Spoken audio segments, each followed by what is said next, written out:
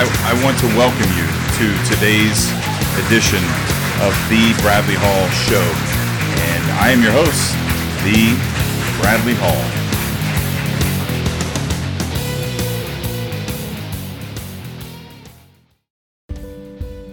All right, hi.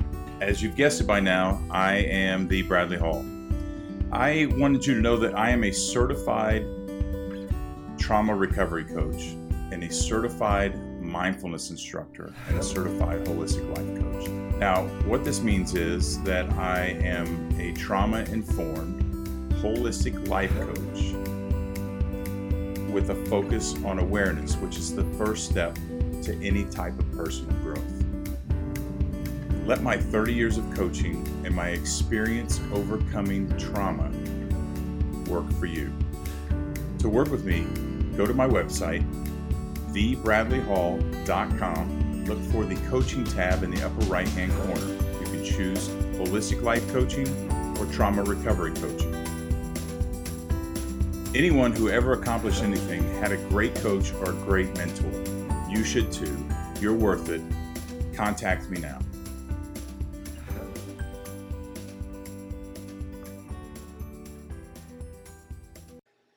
Hi, welcome back to today's episode of The Bradley Hall Show. Today, I have the pleasure of speaking again with Bobbi Parish.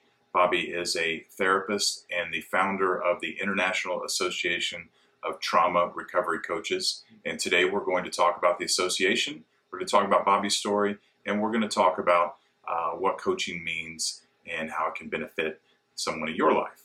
I'm glad you're back. Thank you for joining me again. Absolutely. Obviously, you're very easy to talk to. I always enjoy speaking with you. Yes.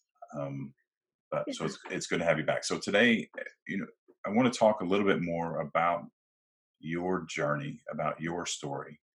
I want to give you the opportunity to tell your story, and let's just start there. Okay.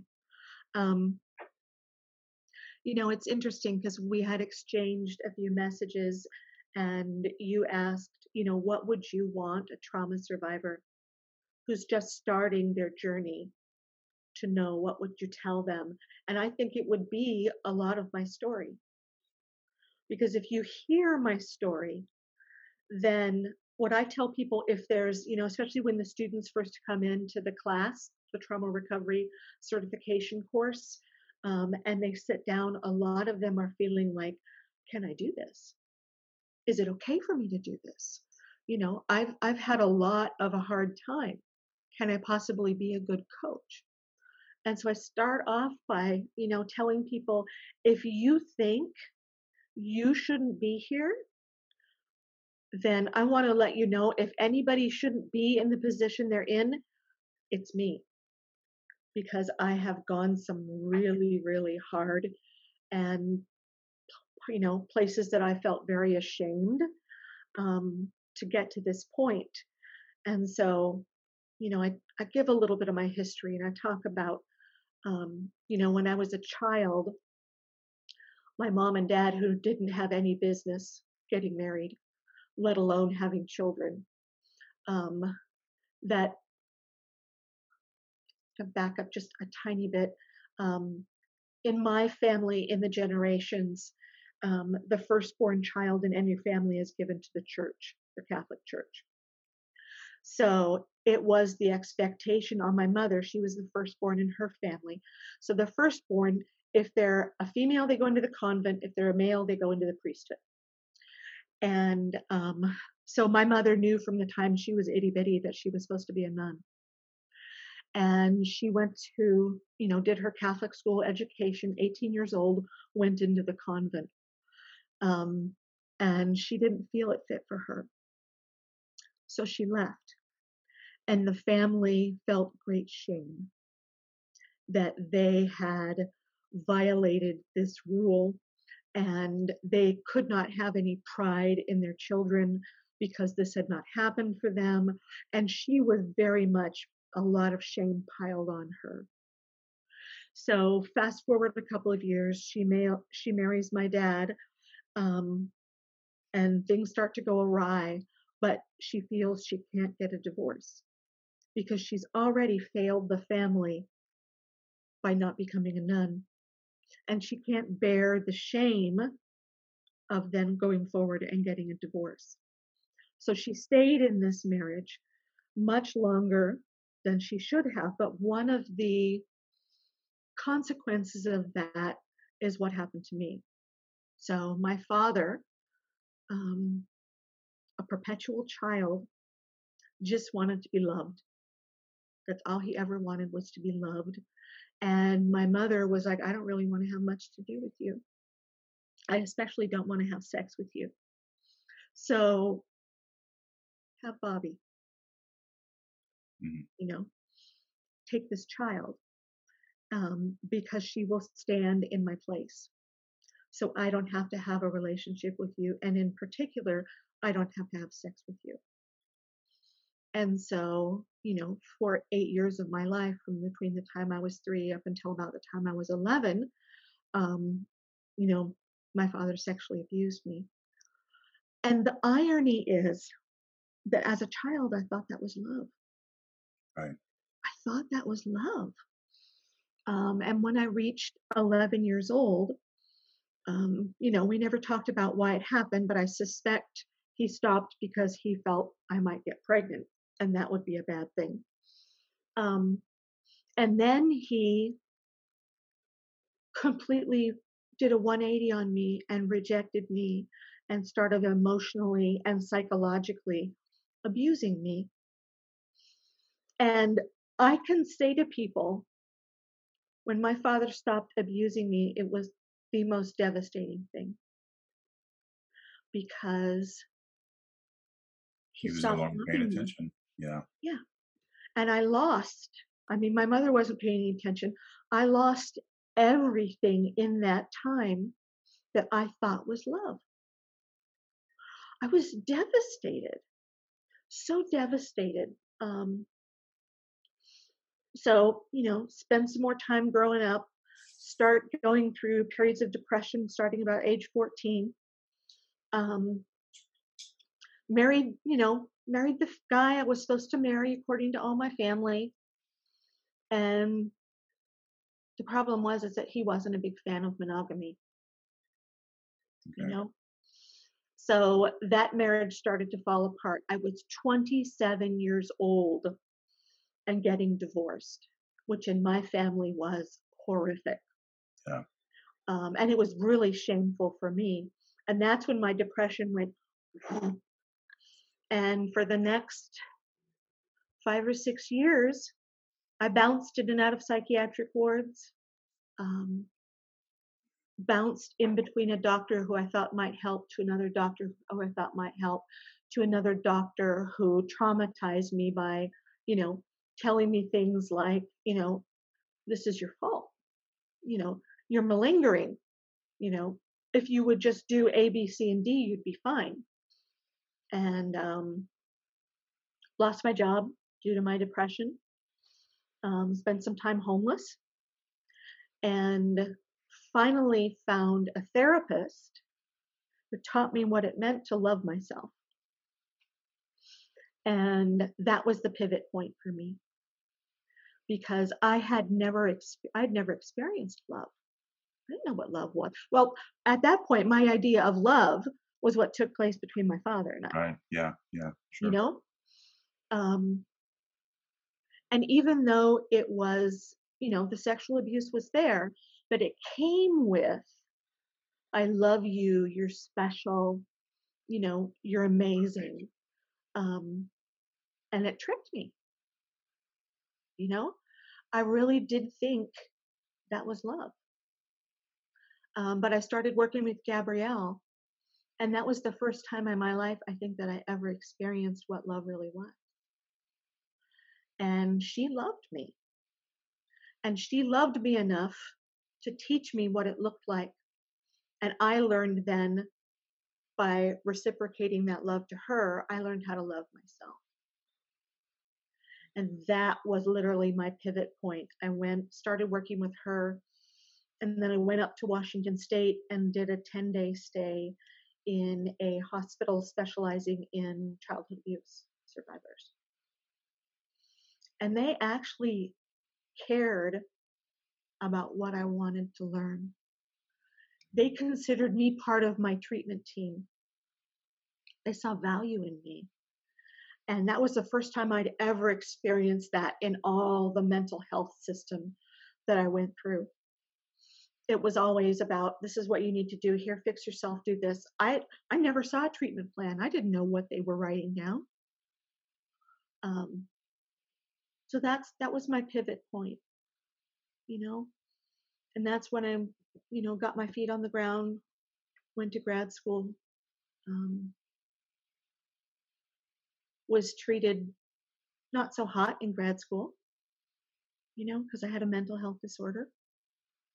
I was told that I didn't have the possibility to contribute to the field.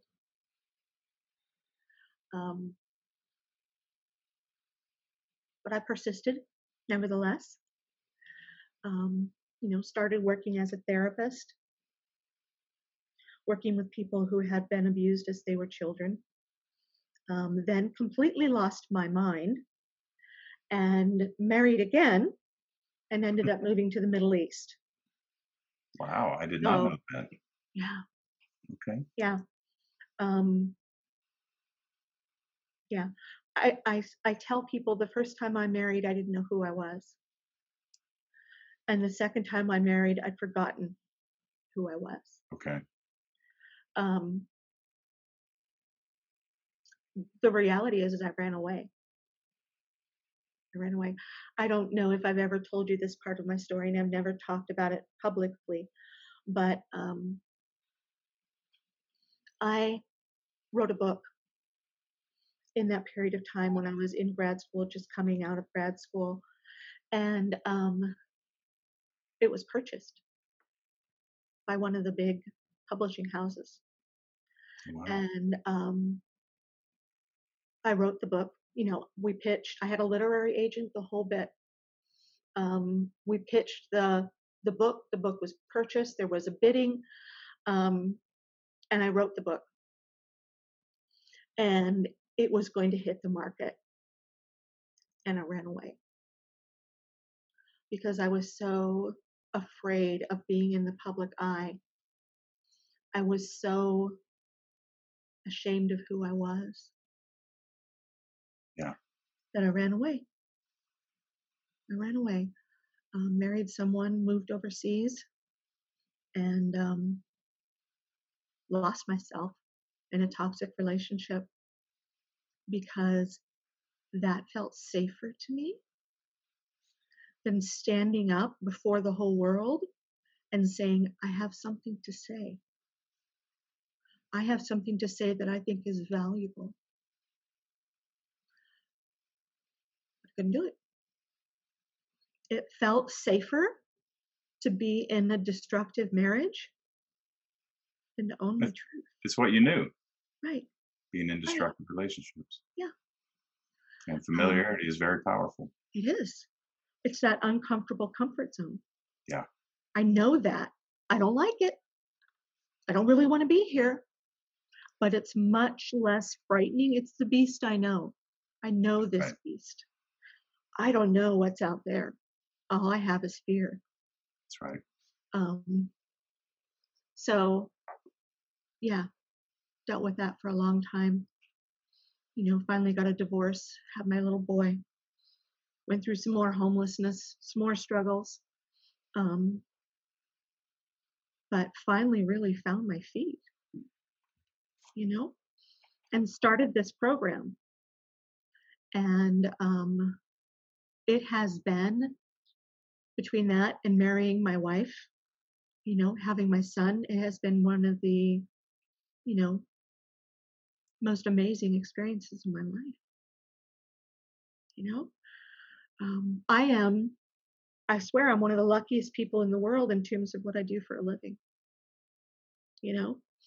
I get to make a difference in people's lives. And then those people can go out and make a difference in other people's lives.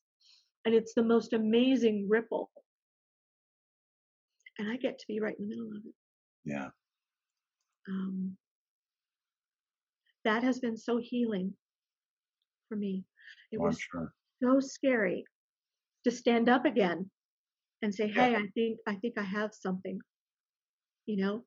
And I think there was part of me, Bradley, that thought I would fail, Oh, I'm sure. you know? And I didn't fail. No. And, you know, it came around the next time for enrollments, and I thought, "Okay, this time it's going to fail. This Right. time it's going to fail because people, have gone through the first round, and surely all of them now are looking at me going, yeah, she really sucks." Yeah. You Yeah. know, It's that inner critic. It's that no one wants to listen to what you have to say. yeah, sit down, please, before you just further embarrass yourself Right. and shame yourself even more than you already are. What if they don't like it? And it's not, what if it's not good enough? What if it's not Right. intelligent enough? What if Yes. someone who's better than me comes along and criticizes what I'm doing? Yes. Yeah. Yes. All of it. And I even had a few people file complaints with the state of Texas saying that I was providing therapy without a license. Okay. That was terrifying, I'm sure. you know? So I had to wade my way through that. And I provided a response to them, and they said, okay, you're good. But Good. it was the whole time, Bradley, when you have a dock and a boat, I had one foot in the boat and one foot on the dock. Yep. you know I think this boat can go places, but if it doesn't, I'm just going to take my foot out, and I'll be okay. I'll be here on the dock But still as in the soon as you boat for a step while. in, one foot in the boat, it wobbles. It does. And the Exactly. boat isn't as stable as the ground. You're like, whoa. And you pull your foot back to the stable ground. Right. Or the boat drifts out, and it's like, I don't know how far my feet can stretch, my legs can stretch from one another.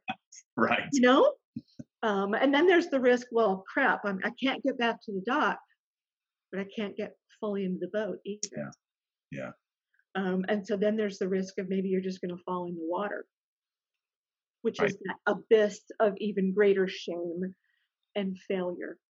That's right. Um, so if there's anyone out watching this or listening to this who thinks I can't do a good thing, you can do a good thing. You can overcome, you can heal so much if you have someone walking with you on the journey who truly cares about you and knows trauma. Yeah. Those are the two pieces that they need to know. They need to know trauma, and they need to be invested in creating a relationship with you. Yeah.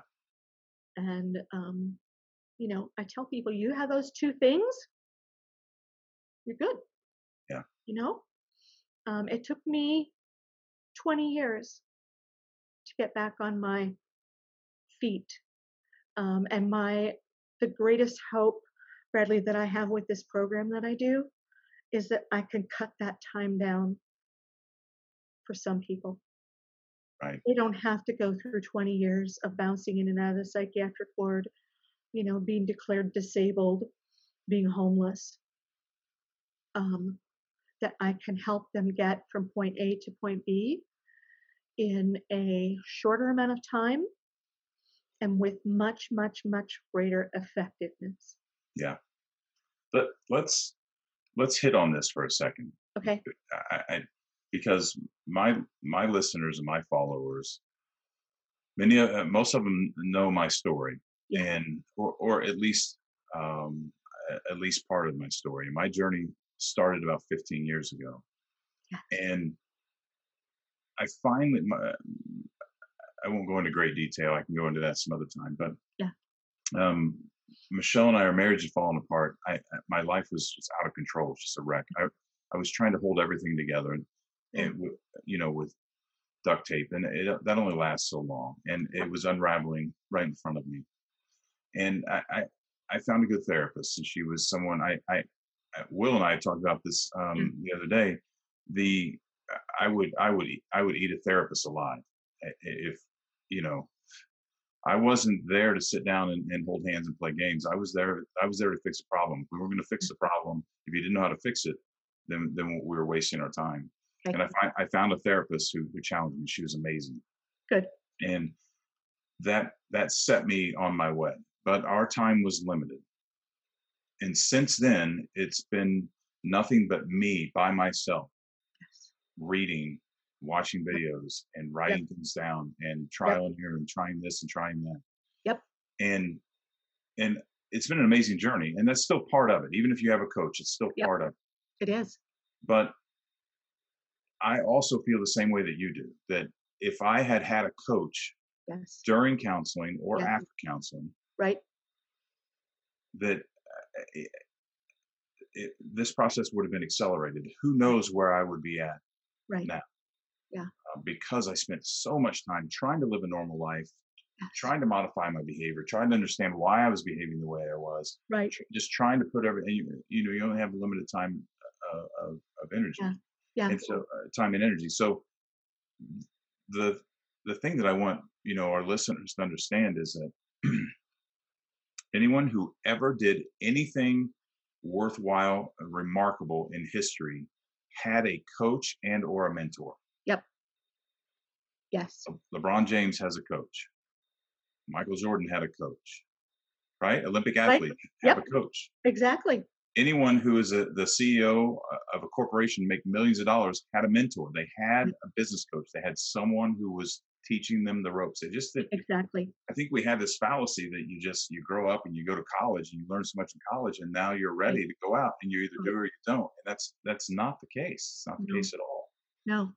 And and that's where we come into play. So your organization is the International Association Of of trauma Trauma recovery. Recovery Coaches. Yep. And you founded this organization as a therapist Yep.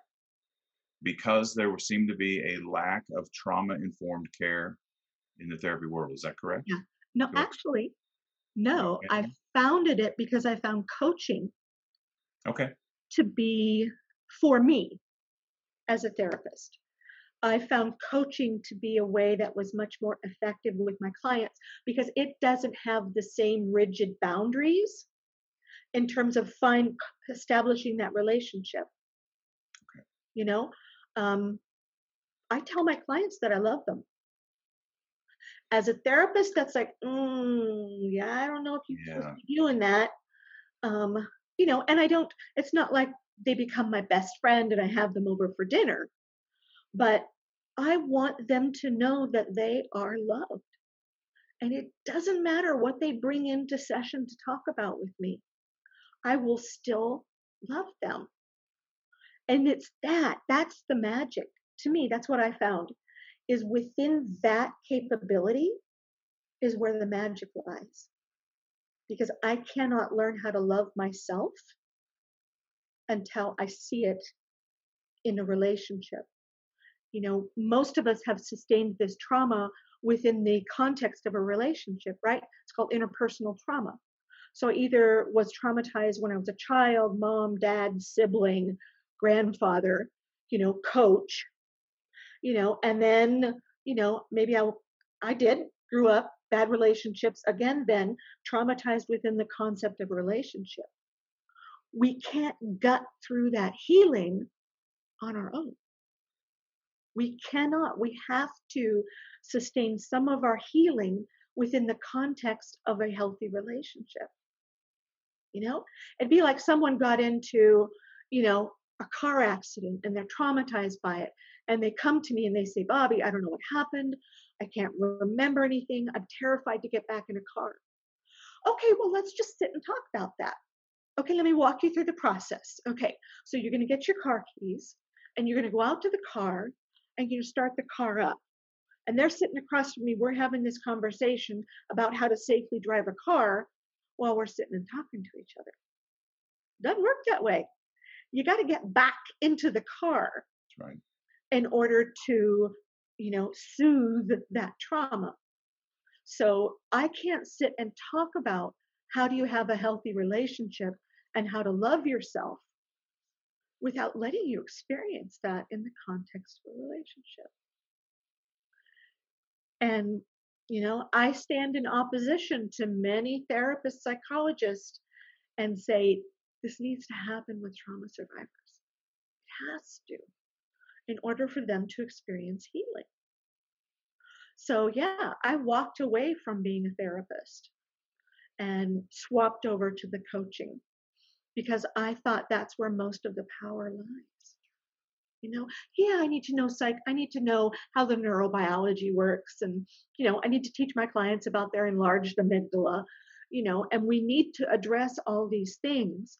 But unless it is within the context of a healthy, compassionate relationship, all of this becomes noise, Right.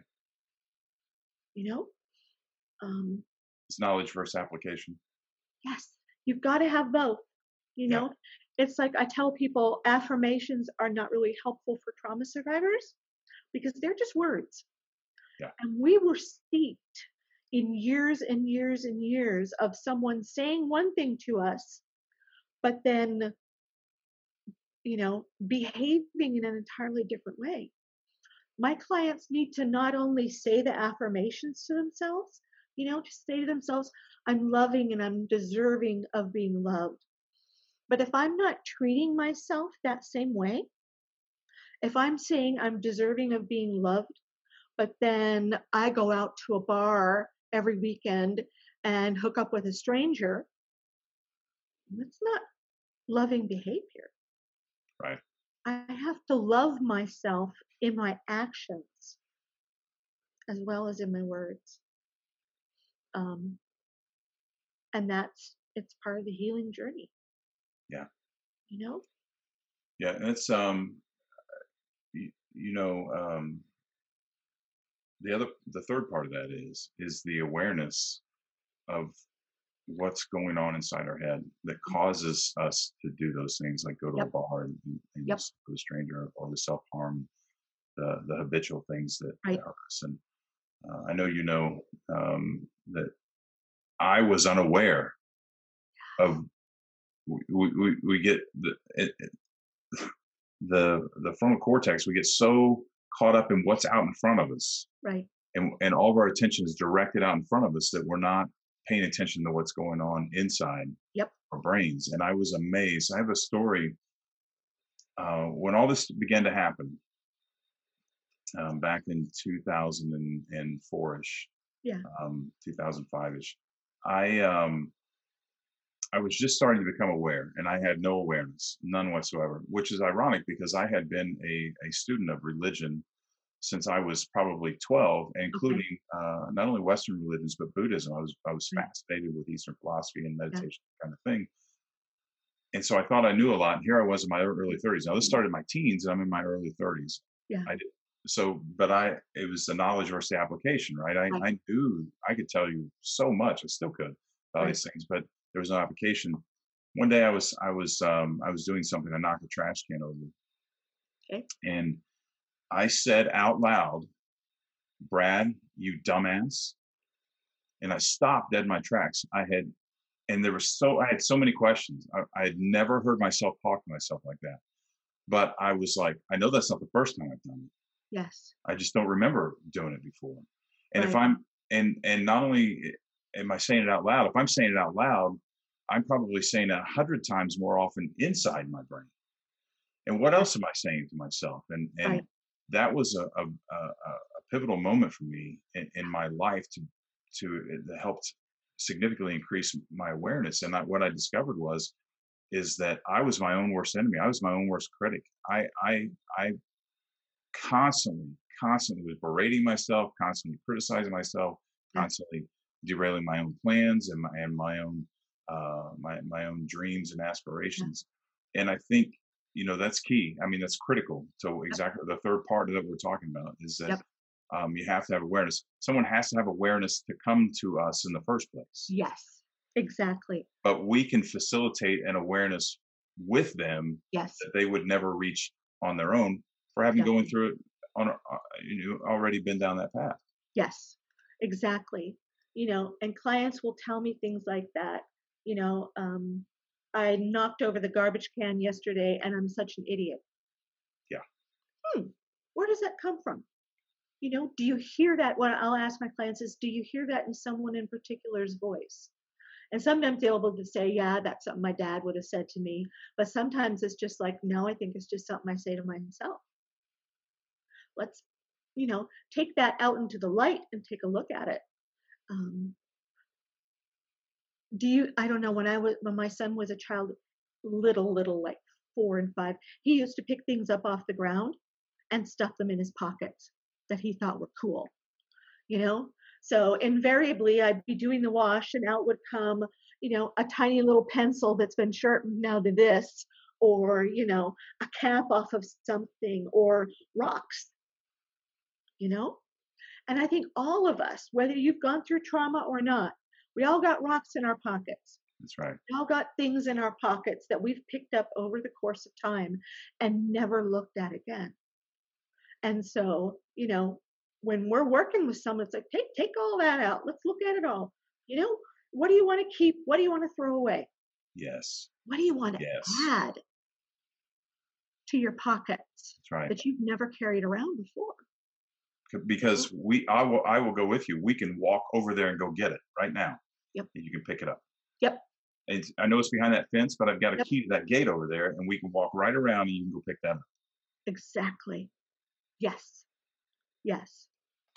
Because we know what that's like. That's right. Michelle and I, when we almost divorced 15 years ago, and we decided together. I'm very, very, very, very lucky because I had someone to do this with me.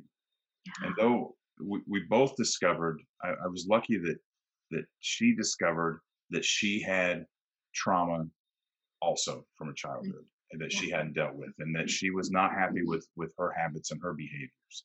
And so we were able to talk about things that most married people will never talk about. And I know that, and I'm very blessed.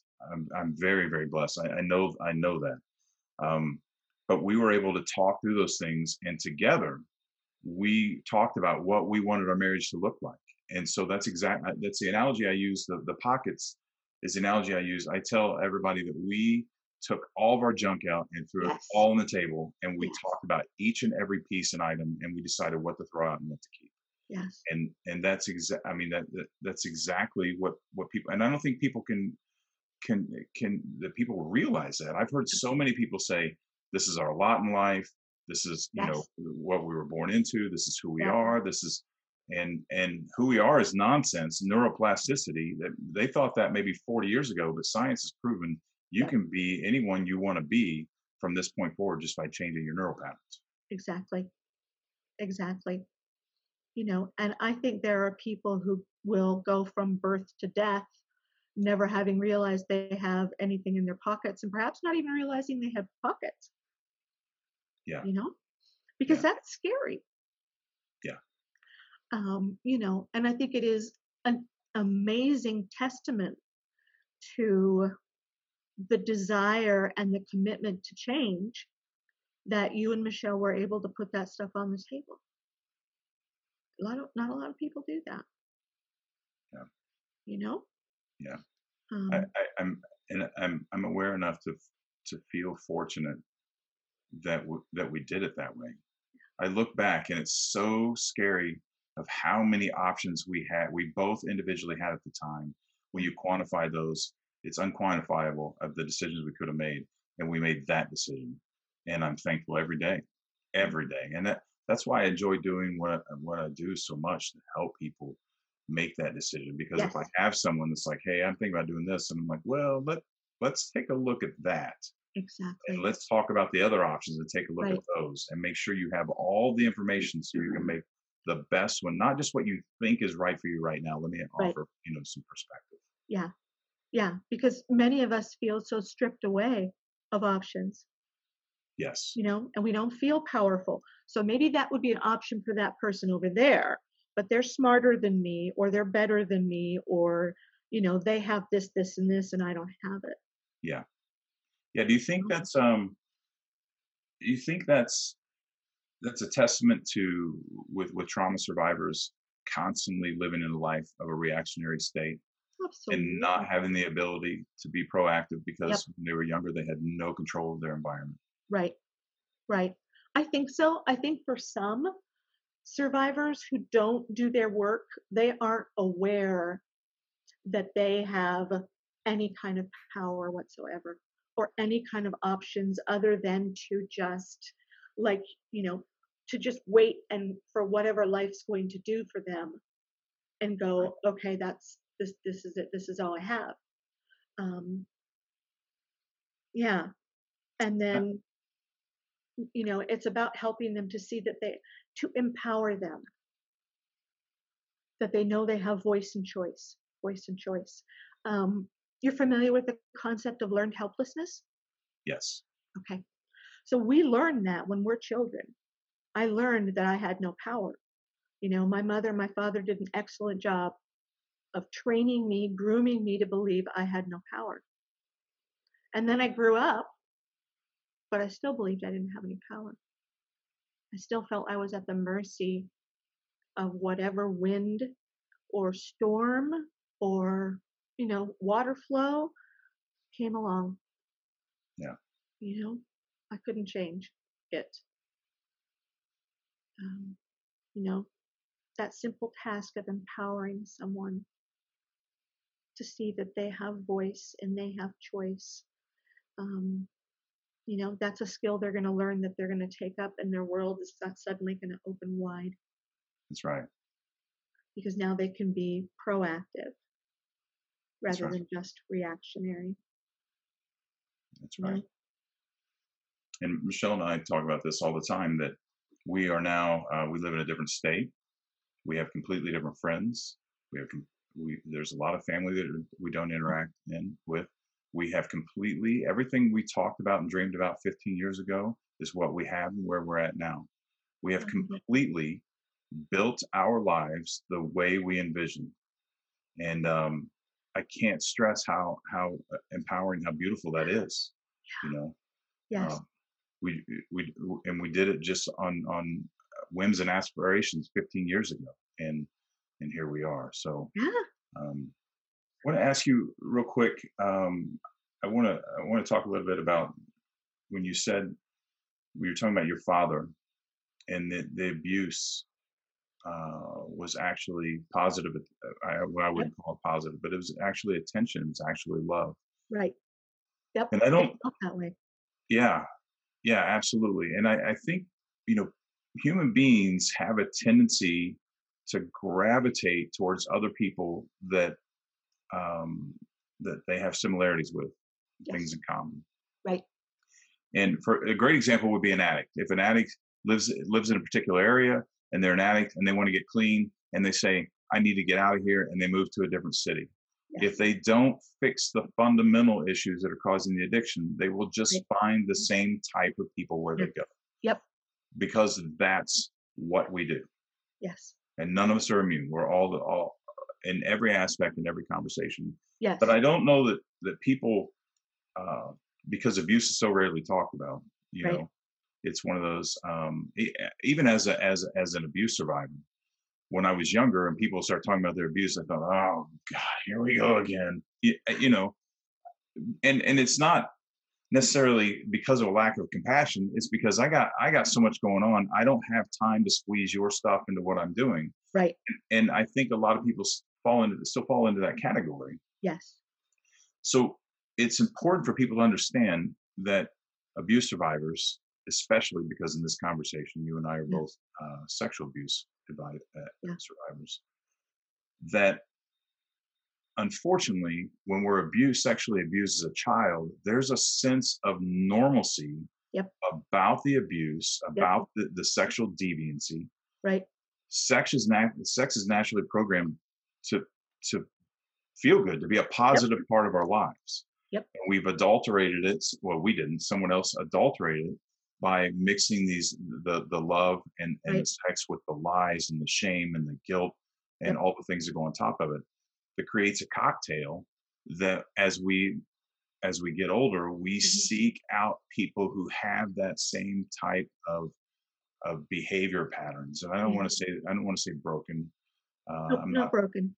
Yeah, I mean, I say we're all broken. So if we're all broken, we're all normal. Yes. But we seek out our tribe, our people that we have a connection with, have things in common. So if it causes our relationships to be dysfunctional, so we seek Yes. out other people for dysfunctional relationships, which is Yep. why marriage ended up where it was 15 years ago. Yeah. And I think I just, if you want to talk about that a little bit more about with your father and why, I mean, you were getting attention, I and was. children need attention, Right. And I was right? getting affection, and children need affection. That's right. My mother was kind of the type, I'll tell you the story. This is classic. This is my mother classic. Um, I walked to kindergarten when I was a kid. It was like maybe 6 blocks away. And one morning I was wearing tights. So I was 5 years old, wearing white tights and a dress and walking to school. And it must have been raining or had just rained. A car went by me and splashed dirty water all over me.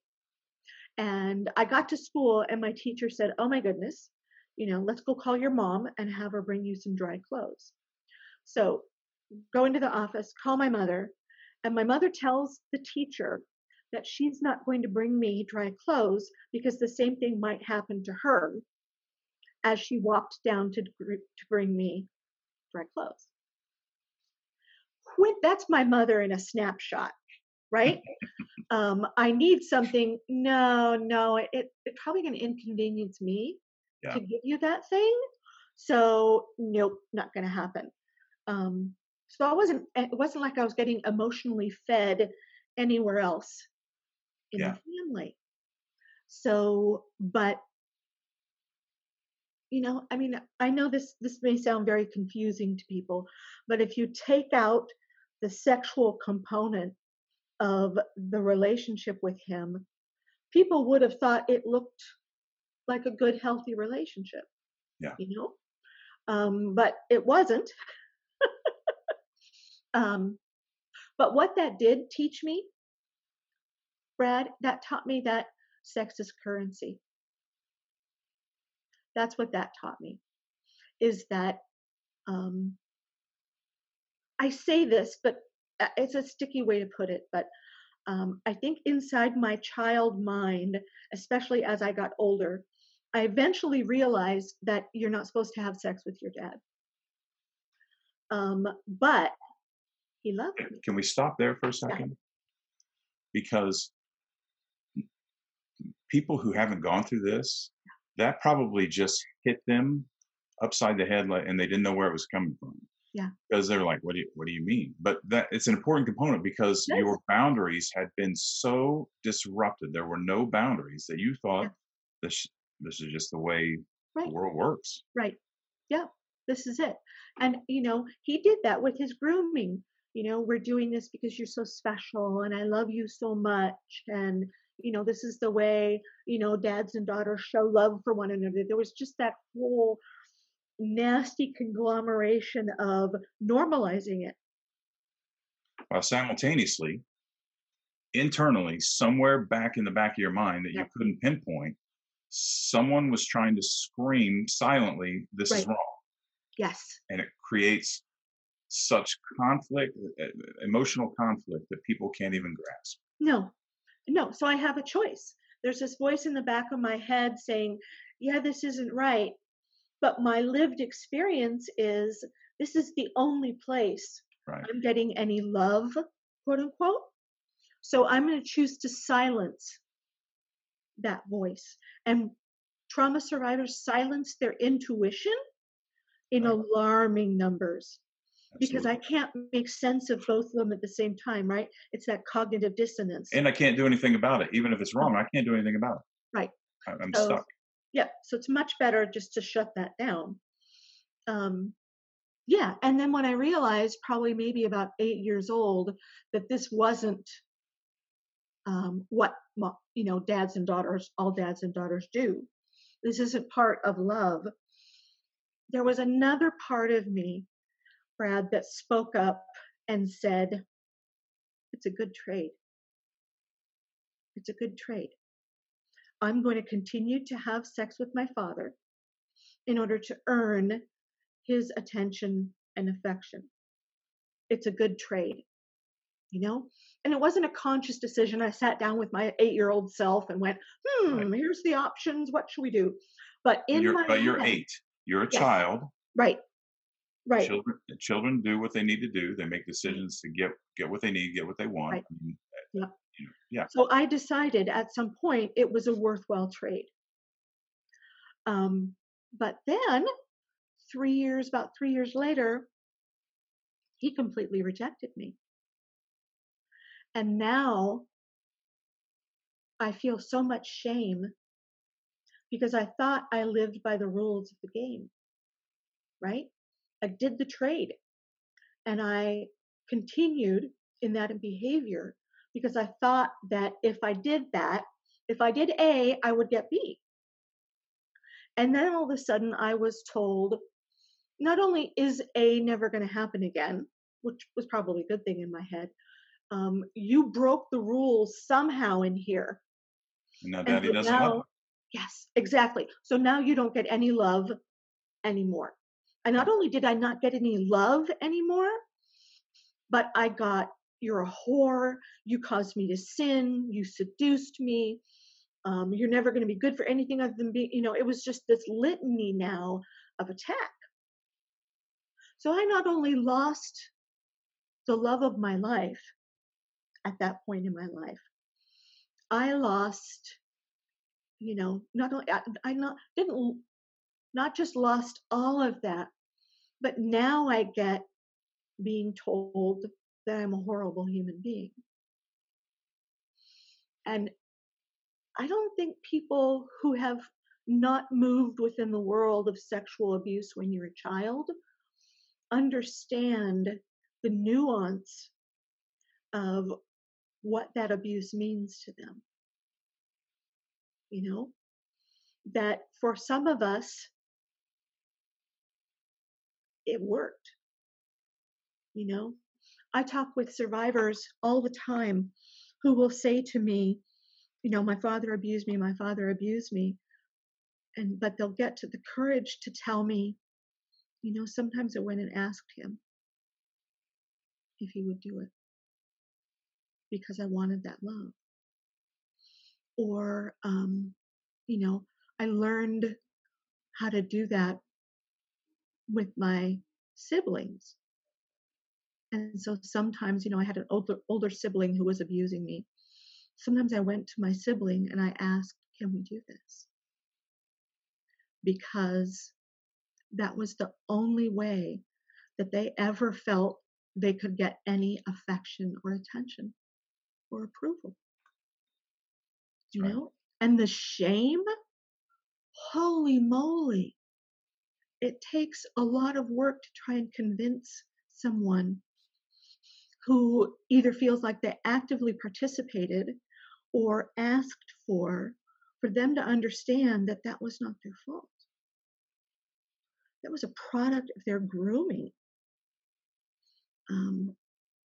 But this whole area of understanding, I think a million people look at a 9-year-old little girl and go, you must have liked that, or you must have wanted that, or, something, because otherwise, surely you knew that wasn't. Well, yeah, but see, this started when I was 3. 3. Right.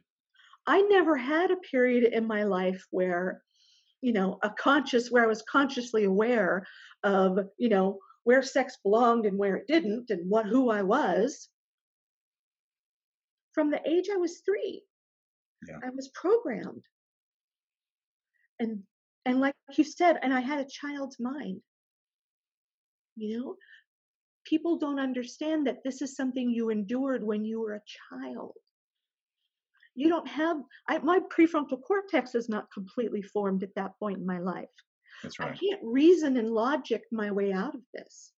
Which is, and it's not completely developed until our late teens, early 20s, Yep, correct? exactly. We're a long way off from that. Yeah, yeah.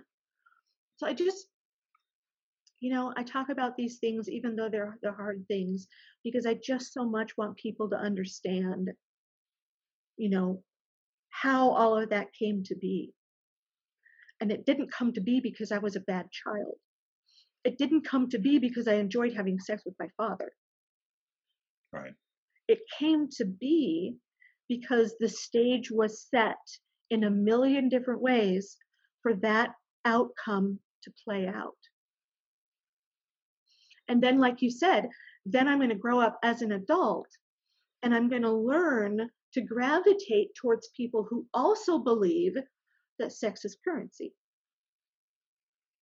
And so I'm going to become promiscuous or involve myself in relationships that are not only dysfunctional as heck, but toxic. But what are they going to do? They're going to reinforce for me that I'm a bad person. I should be ashamed of myself. You know, you approach with that, hey, I have sex to offer. And they're like, fabulous, bring it on. You are amazing. I love you. And then, wow, you're really a whore. Yeah. And back you go through that cycle of shame. And That's all right. you're trying to do is use that sex to buy even just a couple of hours of attention, affection. And you do. But then it ends up circling around to shame, and you're right back where you started from, Yeah. going through the cycle again. Yeah. And in my case, there's a lot more to it than this. This is going to be an extreme oversimplification, and I know you know that. I'm trying to tell the listeners, but in my case, because the abuse happened with people who were not in my family, Okay. it happened to people who had access to me at a young age. Yeah. There was always that adrenaline rush, Yes. right? Because it's wrong. There's that hormonal component to sex anyway from a human capacity. But then you add the danger and the mystique. And then you add obviously the shame because you do know something's wrong. Right. And so as I got older, seeking out sexual relationships for me, it was a thrill. The adrenaline rush is addictive. I don't think people understand, our entire existence is driven by hormones and neurotransmitters. Yep. And the brain wants to follow those patterns. Yep. And so it was something would click, and all of a sudden the hormones and the all the chemicals would kick in, and I was like, oh, this is exciting. Yes. I've been here before. Yep. Let's do it again. Follow the pattern. Yep. It's over. Now I'm like, oh my gosh, I just cheated on my wife.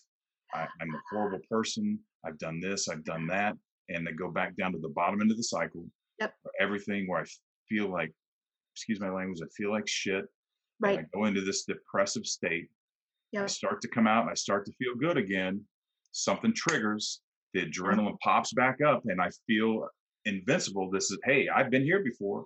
Yep. And the cycle just continues over and over and over and over. And I don't think people get they don't get that aspect. Even people, even abuse survivors, I think a lot of them don't understand the cycle, the magnitude of the cycle that they're caught up in. Right. Right. And I've worked with plenty of women who said to me something like, but it felt good. Of course it does. And they feel so shameful, right, about it. Yeah. But people need to understand that all of those situations come together and create this perfect storm. That's right. For this to happen and to be, for us to, as you say, whip through the cycle again and again and again. It's like we're on that roller coaster. Right. And we love it on some level. And we go on it again and again and again. Knowing we're going to vomit when we get off of it. Exactly. And deciding it's worth it. That's right. It's worth it. Right. And in a longer sense, again, oversimplification. In a greater sense, we don't have time for that today, but we could expand this conversation into any type of addiction. Yep. This is how it all starts. Yep. And that the behavior you and I have both exhibited because of our abuse is the fundamental basics of addiction in itself. Yes. And so when we look at people who are like, why don't they just stop? Why don't they quit doing what they're doing? Yeah. If it were that simple, we all would. Right. Truly. Yep. If only. So what do you think has been your biggest hurdle in your recovery personally? Mm, mm. Um, the belief that I am not worthy of anything good, that I am not good. Um, yeah, and underlying all of that, the shame. And I can't do this. Yep, I can't do this. I I'm not can't good get back enough. up. Right. I said, I say all the time that falling off the wagon isn't really the problem. No. It's not getting back on the wagon. Right. And to take that a step further, a lot of times getting back up on the wagon takes a lot of strength and energy. Yes, it does. And how many times you're like, I can't do this. Right. I I can't, can't. you know, Yeah. very, That's one of those phrases that my head uses a lot. Is that simple phrase, I can't do this again. yeah, I can't do this anymore. I can't do this again. Um, but we do, we do. but you know, like you said, people who look at someone who has an addiction and they are tut tut tut tut. If you only you had greater willpower. I know, I know that those people are lost in that addiction because it helps them cope. Helps them cope Absolutely. with something, somehow, some way. And part of the beginning point for all of us is learning that we're worth having a different life. We're worth it. Absolutely. But that's the underlying. If I had to, people talk to me about, oh, what was the hardest thing about your childhood? Yeah, the sexual abuse was rough, but that doesn't haunt me anymore. That's not what haunts me. What haunts me is believing that I don't deserve to be loved. Yeah. Great, great point. Because survivors often look back on their abuse and think, it really wasn't such a big deal. I shouldn't make a big deal about it, which was in my case, because I didn't realize all the underlying things I was dealing with were all because of what I had gone through. Yes. Yes.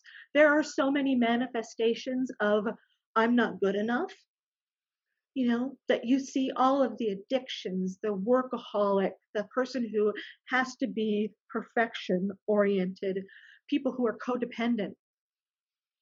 All of that is a manifestation of the combination of I'm in emotional pain and I'm not good enough. Yeah. That's why, again, and I know I keep going back to this, but I'm going to go back to it again. If as a coach, I can build that relationship with my client so that they finally begin to understand that they are good enough and worthy of being loved, then once we have that down, it's like literally sometimes just starting to push a domino here and there. And That's right. things just go woof, and down they go. It's not as simple as that.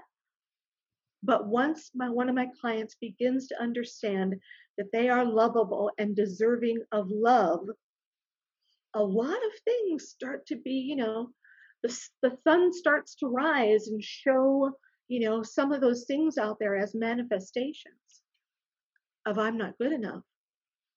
And now I can start to knock some of those down. And then you get that lovely momentum. And it's healing. Yeah. Yeah. Absolutely. That's I absolutely love being a coach. I'm so glad that I've become part of your organization. I've been coaching for a long time, and it fits right into the holistic part of things. And I think we haven't talked about any statistics here, but I think the statistics for child sexual abuse are alarming Mm-hmm. in and of themselves. But I think if we broaden the classification and we looked at the population as a whole, I think just about everyone has experienced some kind of trauma that negatively affects their behavior. Absolutely. And I would think a vast majority of that population doesn't even realize it. Right. what's causing them to do the things they're doing. Right. Which is what I love about integrating the trauma recovery coaching and with holistic coaching, because Yep. everything all fits together. Yep. And no matter who you are and where you are, if you want something different, you want to be someone different. Now, Right. that's an oversimplification as well, because just being who you are is enough. Yes. But if people have this desire to be something. If you want to be something different, you want something differently. Yeah. Find a coach. Yep. Find a coach and someone you trust. Doesn't have to be me. Doesn't have to be Right. you. But find someone that you trust and start confiding in them and let them help you walk through. I think people underestimate what kind of a huge positive impact it can have on their lives. Yes. Yes. If you are at A and you want to get to B, a coach may not be able to tell you exactly which way to go because coaching is client led, but they can say, I've been to B. Yeah. So I got this map, got a GPS. Yeah. And I use the analogy sometimes. If you were going to the Amazon basin and spend 3 weeks there, right? You didn't know anything about it. And someone come up to you and said, hey, I've been there 4 times. Yes. Would you like me to go with you? Yeah. You'd be a fool to tell them no. Right. And that's what coaching does. Yes. There exactly. you go. Yeah. Exactly. So if you had a book, an easy book for people who are just starting to identify with this and don't have a level of understanding or awareness, what would be one book that you would recommend to the listeners? I would recommend that they take a look at Pete Walker's Complex Post-Traumatic Stress Disorder I concur. book. It's not full of jargon, and he comes at it as he has that perspective of being that. Yeah. He comes from a place of having been there. He's been to the Amazonian jungle. Yeah. A lot of these other books that are out there by people who are more well known, they haven't been there. Not that that necessarily makes their book less valuable, but if I have a choice of what book to give to a survivor, I'm going to give him Pete Walker. Yeah. Yeah. I agree completely. I've gotten a lot out of a lot of the books that you recommended. Yeah. But there's a lot. Some of those, there's a lot you have to wade through to get what you need out of it. And Pete Walker's book was a page turner. Just every page. I'm going to have to go back and read it again. Yes. It was amazing. So. Yeah. But if you want to start with something smaller and easier, I would point someone in the direction of Brene Brown. Okay. She's got, you can start watching YouTube videos. I know some of her books are on Audible, and she talks about shame. And, if you have gone through childhood abuse or even adult abuse, domestic violence, you've got shame. Yeah. Miles and miles of shame. And if you can look at what she talks about, she talks about the value of imperfection. So you can really begin to absorb and hold on to the fact that I don't have to be perfect to be valuable. Right. And that stems, it's not only for abuse, sexual abuse survivors or physical abuse survivors or people who've been neglected.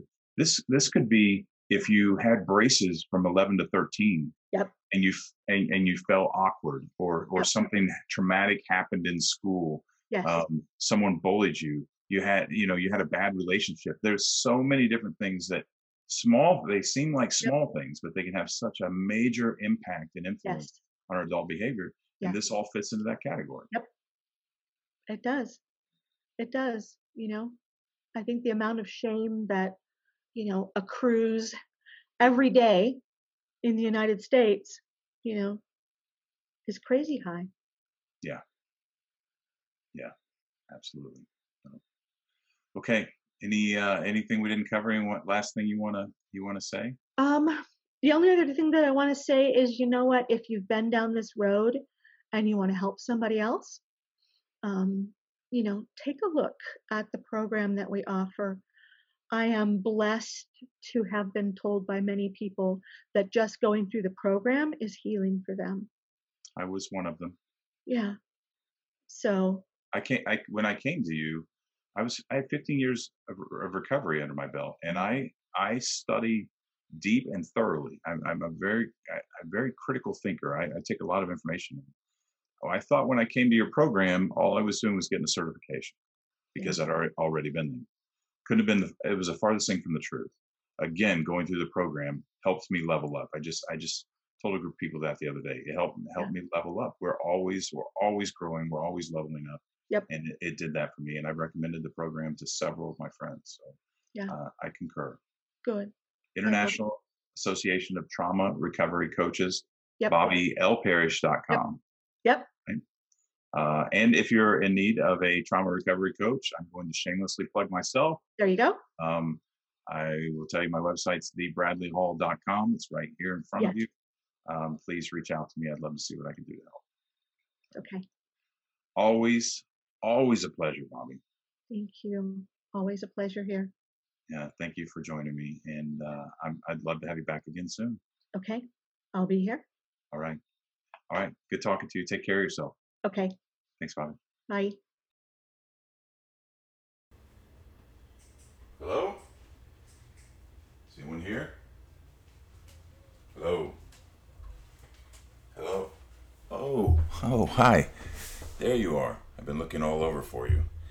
I want to thank you for listening today. I also want to tell you, if you haven't checked out my website lately, you should do that. It's www.thebradleyhall.com. Just to remind you, I am a holistic life coach, a certified mindfulness instructor, and I am a trauma recovery coach. And in these uncertain times, sometimes we just need someone to talk to help us clear our thoughts, help us organize our thoughts, and help us map out a clear direction of where we want to go to help us navigate through the obstacles that we may encounter through daily life. And I'm here to do that for you. So check out my website. I've got plenty of free content on my website, also on my YouTube channel, which is The Bradley Hall, and The Health Preacher. And I'd love to hear from you. So thanks again for listening. We appreciate your support. And until then, take care of yourself.